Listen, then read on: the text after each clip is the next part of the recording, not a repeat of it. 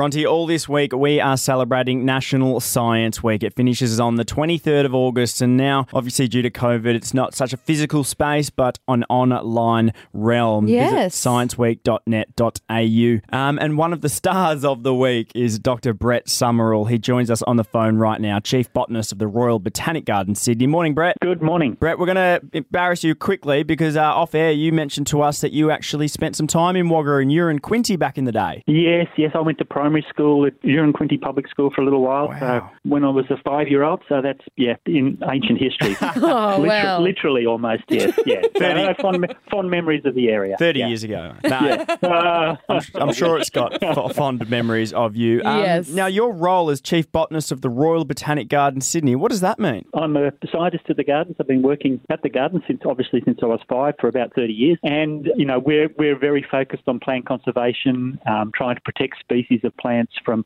all of the impacts that are happening in our environment at the moment. So from invasive diseases, plant COVID, if you like, climate change, and of course the impacts of bushfires is something that I think is foremost in people's minds, particularly in your listening area. Yeah, absolutely. As we saw our area and especially Tumut, Tumbarumba get really affected by the bushfires earlier in the year. So what focus is the bushfires going to take during National Science Week? Well, we have a panel on today talking about the impact of the fires and what we can do about it, what we can expect, and also talking about how wonderfully resilient the bush is. So in areas that haven't been burnt too intensively, I know some of those areas around Tumut and the like were pretty hot fires, but in some areas we're seeing amazing recovery of the bush. It is pretty resilient, but we really need to start thinking about how we manage the bush into the future so that we can make sure that all those plant species that we care about are there in the future. Yeah. I don't really understand how well our native flora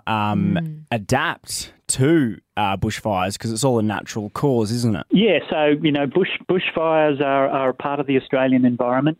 Certainly we're seeing, and the projections say that we're quite likely to see more frequent fires given the changing climate. But, over tens of thousands of years as the continents become more and more drier, we've got species like wattles and eucalypts and a whole range of different species that are amazingly adaptable to recover from fire. They can shoot out buds and new growth very quickly, and the seeds and the seedlings that come up after the fire stored away in the soil are just amazing to watch. I've been lucky enough to go out to a few different areas and have a look at the recovery, and it's quite spectacular when you walk amongst it. It really is quite amazing. It's good to hear, but unfortunately we saw almost 3 billion animals displaced as a result of the fires. How are we going in terms of rehabilitating and responding to the needs of the animals in those habitats? Well, there are a lot of people doing some fantastic and amazing work trying to help those animals. But of course, from my perspective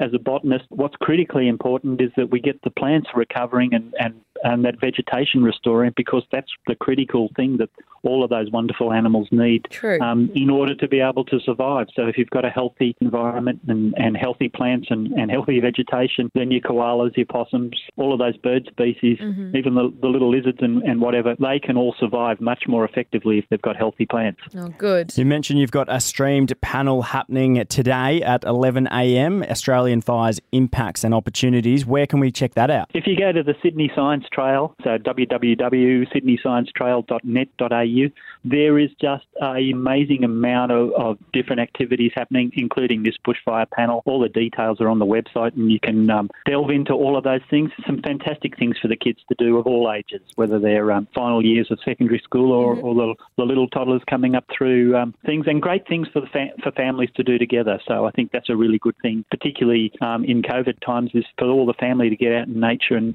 start to learn a little bit about how our world is interconnected. Yeah, indeed. The website is incredible, sydneysciencetrail.net.au. So interactive, so engaging, and very, very well made, Brett, don't you think? They've done a fantastic job. The guys that have put it together, from the Australian Museum and from the gardens, with lots of help from other people, have done a fantastic job. Blown me away. Any more information too on Science Week, head to scienceweek.net.au. But old Quinty boy, Dr. Brett Summerell. Young Quinty boy. Yeah. How dare I?